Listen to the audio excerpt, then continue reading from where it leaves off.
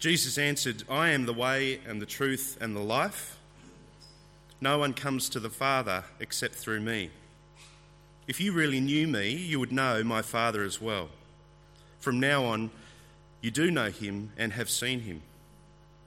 Philip said, "Lord, show us the Father, and that will be enough for us." Jesus answered, "Don't you know me, Philip, even after I've been among you such a long time? Anyone who has seen me has seen the Father. How can you say, 'Show us the Father'? Don't you believe that I am in the Father and that the Father is in me? The words I say to you are not just my own. Rather, it is the Father living in me who is doing his work. Believe me when I say that I am in the Father and the Father is in me, or at least believe on the evidence of the miracles themselves. I tell you the truth, anyone who has faith in me will do what I have been doing. He will do even greater things than these, because I am going to the Father. And I will do whatever you ask in my name, so that the Son may bring glory to the Father. You may ask me for anything in my name, and I will do it. If you love me, you will obey what I command. And I will ask the Father, and he will give you another counselor to be with you forever, the Spirit of truth. The world cannot accept him, because it neither sees him nor knows him. But you know him, for he lives with you and will be in you. I will not leave you as orphans. I will come to you. Before long, the world will not see me anymore, but you will see me. Because I live, you also will live. On that day, you will realize that I am in my Father, and you are in me, and I am in you. Whoever has my commands and obeys them, he is the one who loves me. He who loves me will be loved by my Father, and I too will love him and show myself to him."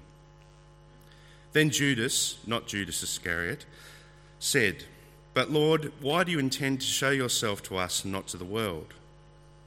Jesus replied, "If anyone loves me, he will obey my teaching. My Father will love him, and he will come to him and make our home with him. He who does not love me will not obey my teaching. These words you hear are not my own. They belong to the Father who sent me. All this I have spoken while still with you. But the Counselor, the Holy Spirit, whom the Father will send in my name, will teach you all things and will remind you of everything I have said to you. Peace I leave with you, my peace I give you. I do not give to you as the world gives. Do not let your hearts be troubled, and do not be afraid."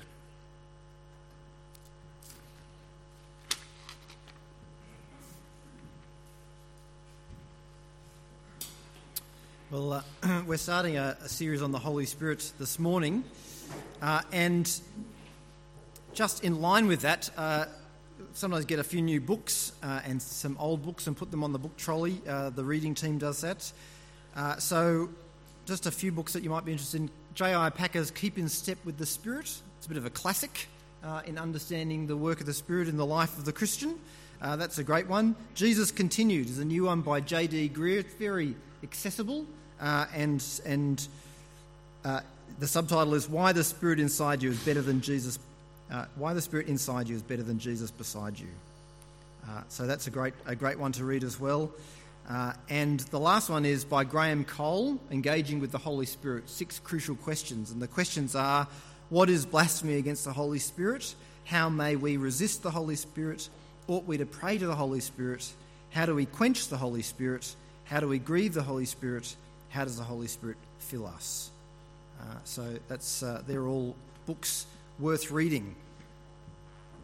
And if they're not there at the end, they'll be on the book trolley. Well, the Holy Spirit in churches seems to be often either the source of endless preoccupation or kind of the missing person who remains to be discovered. Francis Chan wrote a book on the Holy Spirit with the title Forgotten God. So too, in the book by J.D. Greer, he begins the book with a chapter titled The Missing Spirit. He somewhat amusingly quotes from Acts chapter 19, verse 2, which might sum up the experience of some Christians "Did you receive the Holy Spirit when you believed?" They answered, "No, we have not even heard that there is a Holy Spirit." Yet while the Spirit is easily forgotten, his ministry can also be overplayed, I think. Sometimes you get the feeling that the Holy Spirit is the only member of the Trinity involved in the Christian church. People become obsessed with the gifts of the Spirit as the definitive aspect of the Christian life, and the Father and the Son become almost totally forgotten. We tend to fall into one of these two errors, either overplaying or underplaying the Holy Spirit. And I think if we in this church, to make a sweeping statement, if we in this church have a tendency toward one or the other, it's probably toward underplaying the work of the Spirit. Or actually, I suspect it's more complicated than that. It's that we're underplaying certain roles that the Holy Spirit has. We're downplaying some of the roles and maybe concentrating on other roles that the Holy Spirit has. Sometimes the blame for that underemphasis generally is laid at the feet of Reformed theology. But it's worth saying, I think, that while the neglect of the Holy Spirit can be a trend in contemporary Reformed theology, it hasn't always been like that. If you read the Puritans, they have a tremendous sense of the work of the Spirit in their lives and the importance of the Spirit in the Christian life and in the world. So too did the Reformers. In fact, Calvin has often been described as the theologian of the Holy Spirit because he talked about the Holy Spirit so much. My suspicion is that the neglect of the Holy Spirit has less to do with various brands of theology than it has to do with modernism and the shift away from a belief in the supernatural.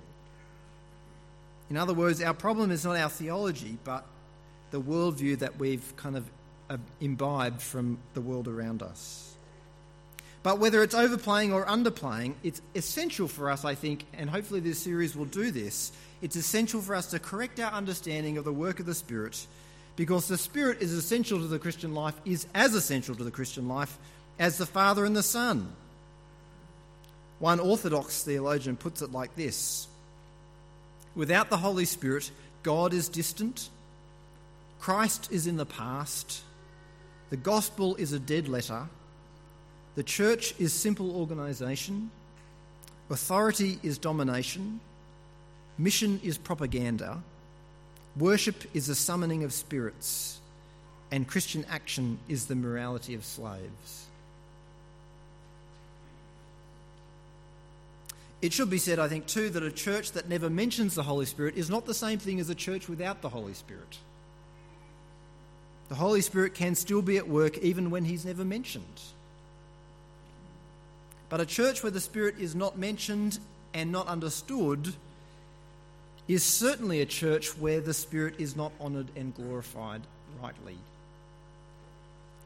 Just as a church where things are attributed to the Holy Spirit which are not his work is also a church where the Holy Spirit is not honoured rightly. So over the next 6 weeks then, we're going to think about what the Bible says about who the Holy Spirit is and what the Holy Spirit does. And hopefully in learning and thinking about some of that, it will help us to avoid those two errors of over and under emphasising. And Lord willing, it will help us to honour and glorify the Spirit for his role along with the Father and the Son. Well, this morning we're starting with a very simple question. That is, who is the Spirit? Surprisingly, we actually meet the Holy Spirit on the very first page of the Bible.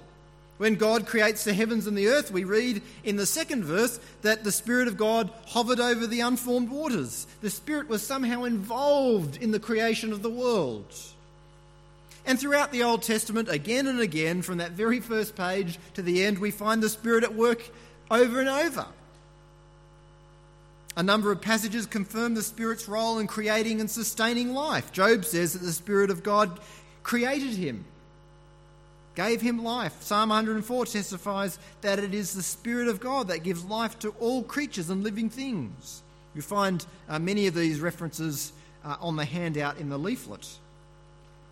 The Spirit enables and empowers people. Joseph was enabled and empowered by the Holy Spirit to provide wise government for the Egyptians.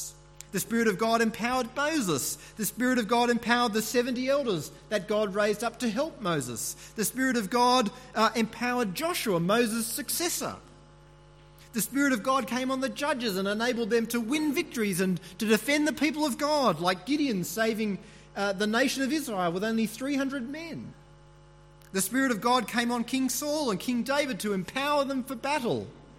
The Spirit of God enabled and empowered Bezalel and Aholiab, these are my favourites, to be expert craftsmen, to make things from gold, silver, stone and wood for the tabernacle. Isn't that wonderful?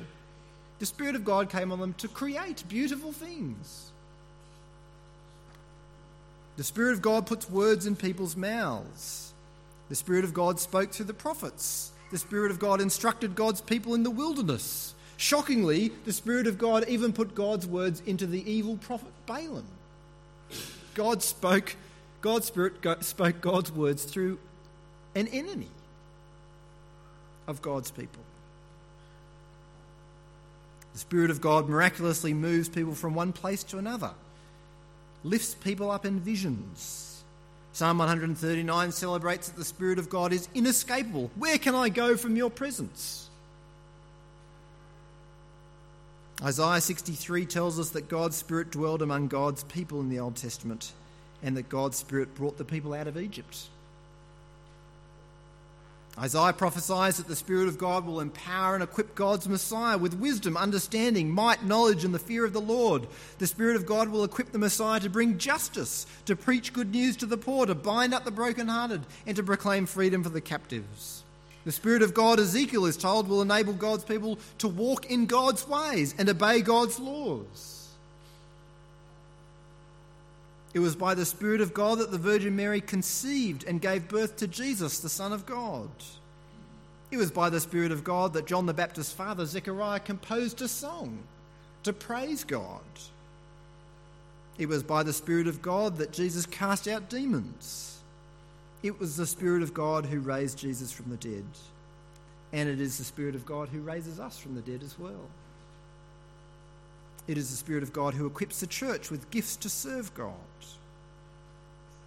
In other words, the Spirit creates, sustains, empowers, equips, wins battles, routes foreign armies, speaks, transports. It does all kinds of things. As J.I. Packer summarises it in that book, Keeping in Step with the Spirit, he describes it as the Spirit as God at work, God powerfully at work in the world. The word Spirit, both in the Old Testament and the New Testament, can just mean wind. And in many ways, the wind is a really helpful metaphor for the work of the Spirit of God. In John 3, Jesus describes the work of the Spirit like the work of the wind. In a play on words, he says, the wind blows wherever it pleases. You hear its sound, but you cannot tell where it comes from or where it's going. So it is with everyone born of the Spirit. That is, the work of the Spirit is mysterious and unseen in some way. And yet, it's also powerful. On the day of Pentecost, the Holy Spirit comes accompanied by a mighty wind. Acts 2 says, suddenly a sound like the blowing of a violent wind came from heaven and filled the whole house where they were sitting. They saw what seemed to be tongues of fire that separated and came to rest on each of them. All of them were filled with the Holy Spirit and began to speak in other tongues as the Spirit enabled them. Mysterious, invisible in some way, and yet also incredibly powerful. Wind is an invisible but powerful force. It can raise houses, it can uproot trees. In the last few weeks, there have been some quite strong winds, lying in bed and the windows of the house kind of rattling and thinking to myself, crumbs, is this place going to come to pieces? The work of God's Spirit is like the work of the wind, powerful. But we shouldn't think that the Spirit's work is always like a violent storm. Even a gentle breeze can move a ship from one continent to another.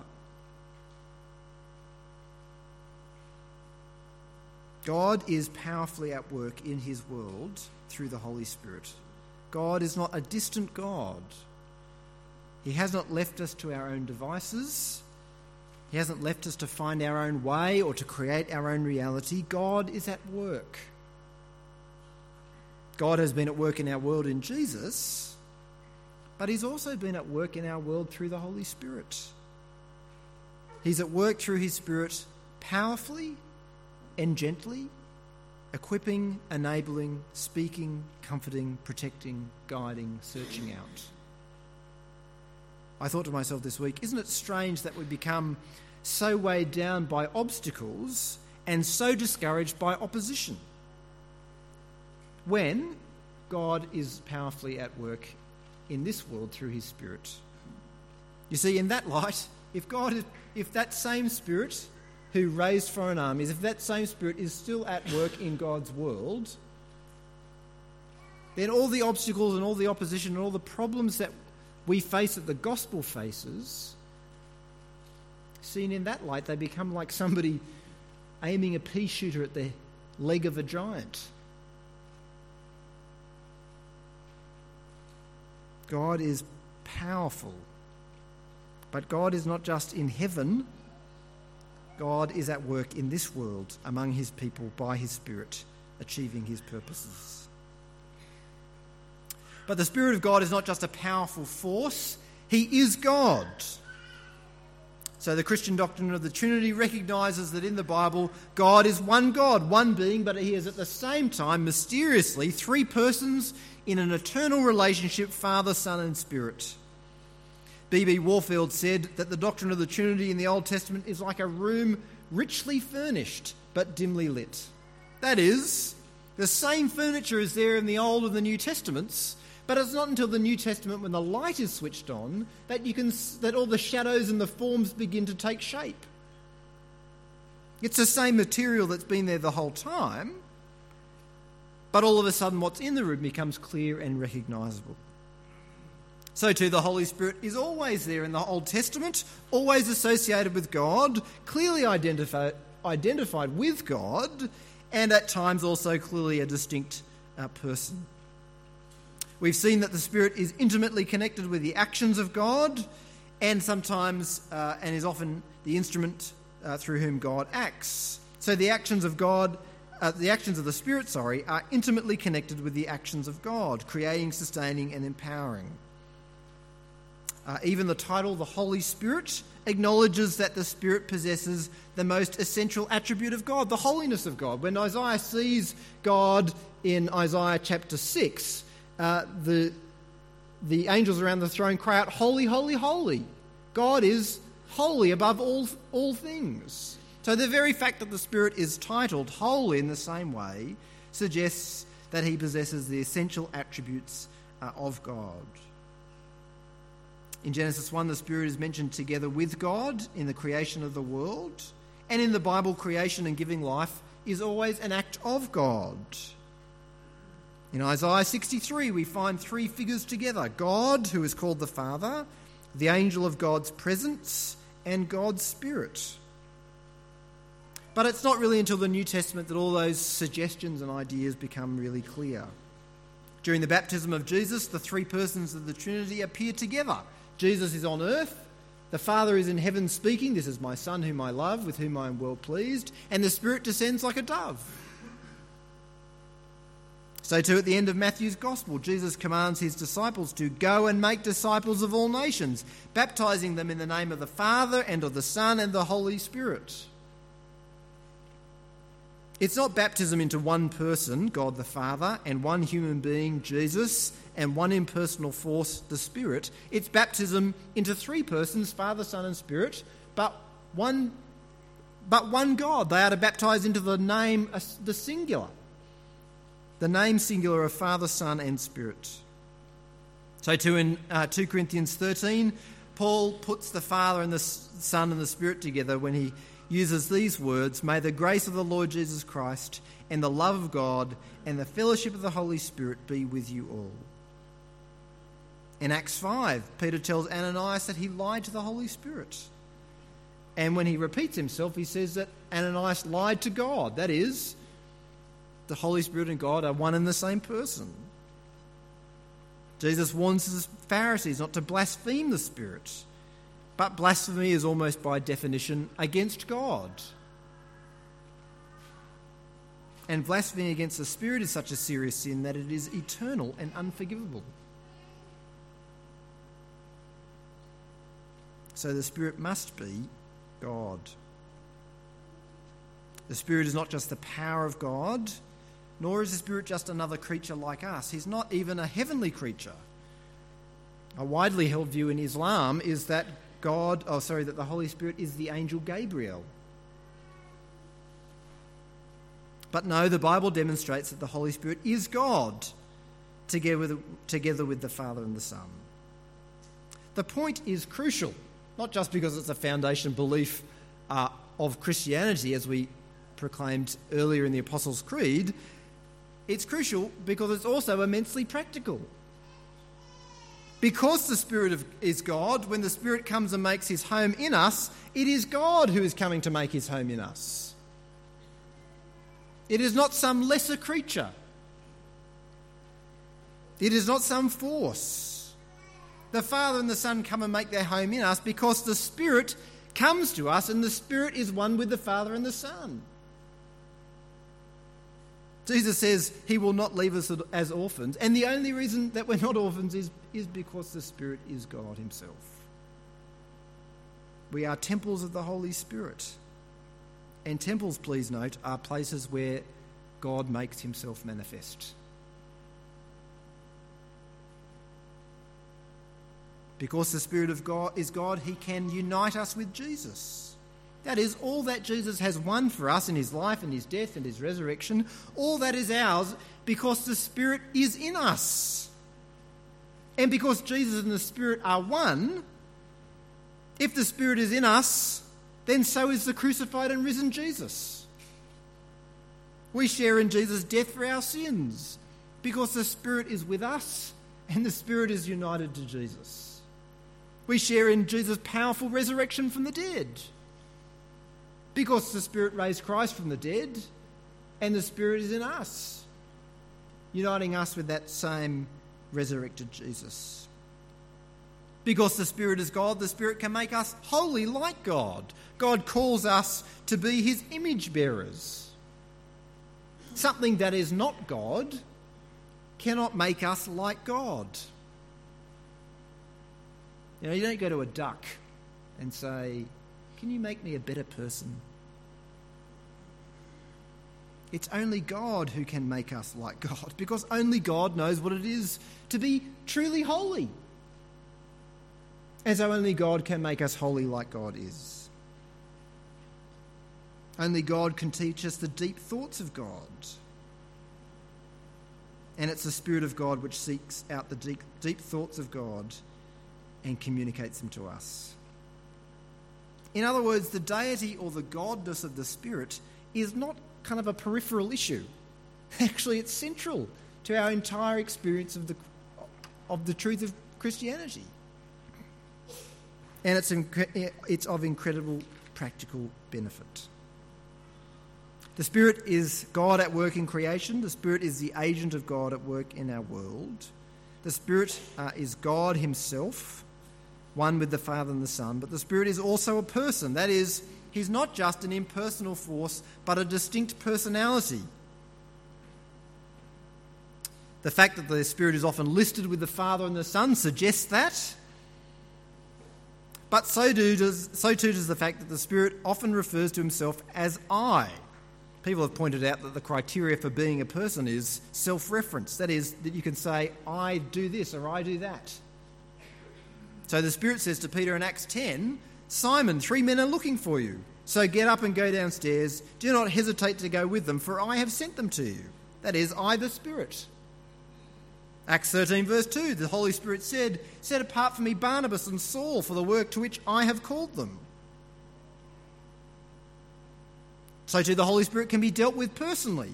In Ephesians 4, Paul warns the church not to grieve the Holy Spirit. Only people can be grieved. You can't grieve a force, a feeling. We've seen that the Holy Spirit can be lied to. You can't lie to a thing, you can only lie to a person. In the passage that Nathan read before from John 14, Jesus says that he will send the Spirit as another counsellor or comforter. That is, another one like Jesus has been. Jesus has been a personal comforter, a personal encourager, a personal counsellor.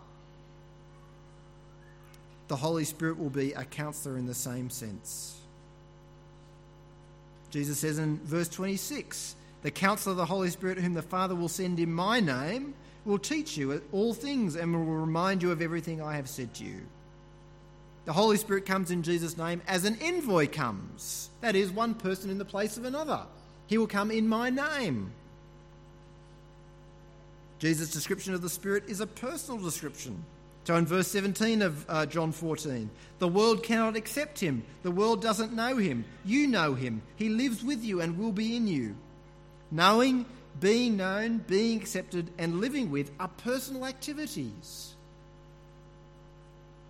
Paul says in Romans 8 that the Spirit intercedes for us in prayer.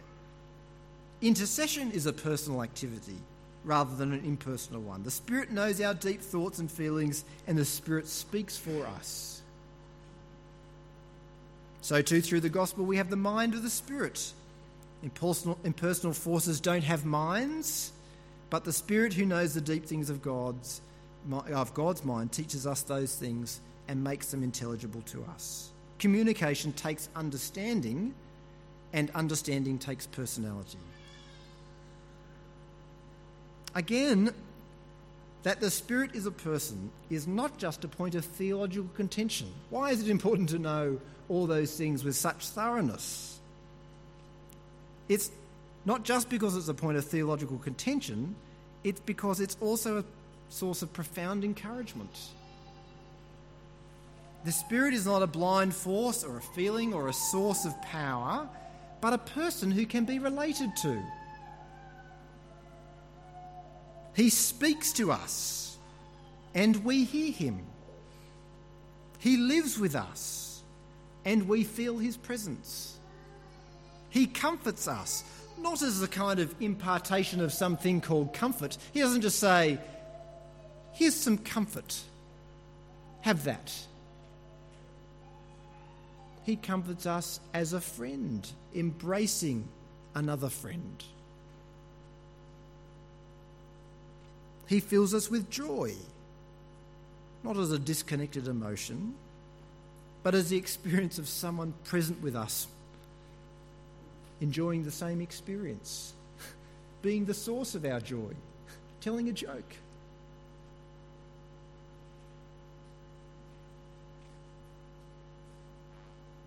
He searches our hearts more deeply than our most intimate friends. He visits us in person at the furthest reaches of the world. He speaks up for us when we can't speak for ourselves. He helps us to pray. He expresses the deep groans of our hearts. He waits with us in our broken bodies as we long for the sons of God to be fully revealed. He helps us as little children to call out, "Father," and to know that we belong to a family and that the family we belong to is the family of God.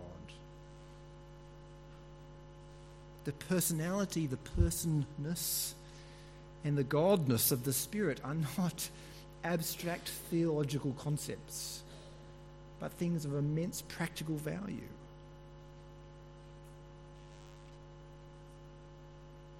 The Spirit is at work in creation. The Spirit is the agent of God at work in our world. The Spirit is God himself, one with the Father and the Son, and the Spirit is not an impersonal force. But lastly, Jesus also says in John 14 that although the Spirit is God, one with the Father and the Son, in some way the Spirit is also sent by the Father and the Son.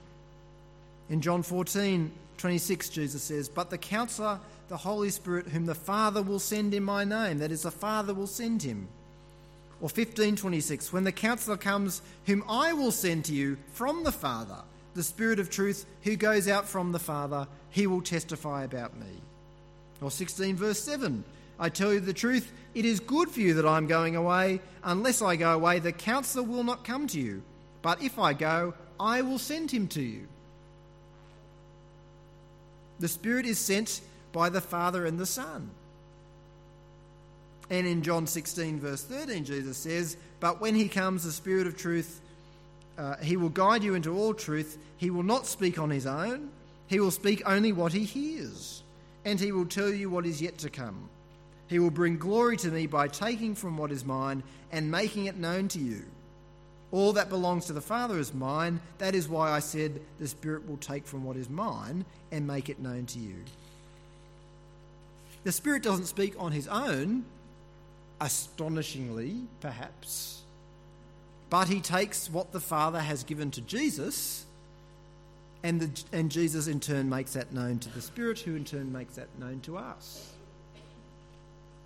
All that belongs to the Father belongs to Jesus, and all that belongs to Jesus and the Father belongs to the Spirit as well. Why is that important, you might ask? It's important because eventually the question arises, if the Spirit is the power of God at work in our creation, if the Spirit is God himself, if the Spirit is a person who can be related to and known, how do I know this Spirit?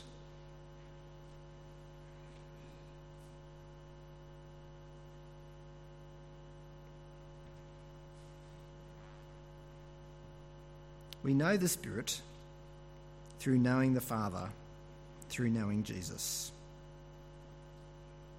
We receive the Spirit through Jesus, and it's by trusting Jesus that we receive the Spirit and know the Father. The Spirit comes to us, in other words, in the gospel. Why should God come and make his home in you? He shouldn't. Should he? Why should the all-powerful, all-knowing, holy God who made our world come and dwell in us? He shouldn't, because we're marred by sin.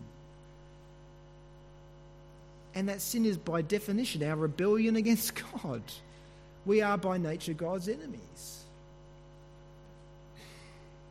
But God does come and make his home in us, and he does it through the forgiveness that he offers in Jesus. Even our response to the gospel, in fact, comes through the Holy Spirit that God sends to us through Jesus. What's more, the fact that the Spirit is sent by the Father and the Son is not just an encouragement for the beginning of our spiritual life. It's a great encouragement for our ongoing spiritual life as well. It's a bit disconcerting, I think, to know that the Spirit as a person can only be enjoyed, spoken to, related to, and so on. But the Spirit can also be grieved, blasphemed, lied to, rejected, ignored. But how reassuring it is for us to know that the Spirit has been sent to us not because of our blameless character, and the Spirit stays with us not because of our blameless character. But the Spirit is with us because we've believed the Father's words about the Son, that Jesus is the Saviour of the world and the source of forgiveness and the source of our reconciliation with God. Well, there's so much, I think, to say about the work of the Spirit, about who he is and what he does. But it's a great place to start, I think, to know who the Spirit is, to know that the Spirit is God at work in our world, that he is God, God who is a person and personal, and that he comes to us not by what we've done, but he's sent to us in the gospel from the Father through the Son. Let's pray.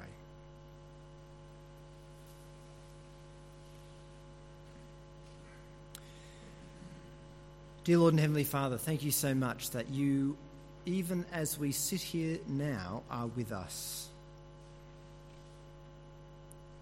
That you, the God of all glory, are present by your powerful Holy Spirit. And that you are present not only in the room, but present in the hearts and lives of those who trust and follow Jesus. That we are temples of the Holy Spirit, individually but also together. Lord, help us to know and understand the profound reality of that truth. Lord, we confess that often we do feel like orphans,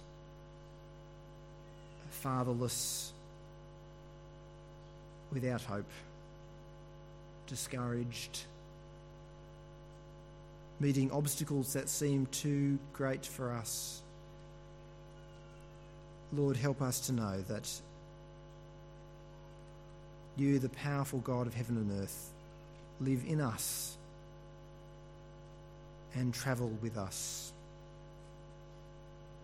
Lord, help us to grow in seeing your power at work. Help us grow in honouring and glorifying the Spirit's work in our lives. Keep us from grieving him and ignoring him. And help us to trust that it's only through Jesus Christ that we can enjoy these great and precious privileges. We ask it for Jesus' sake. Amen.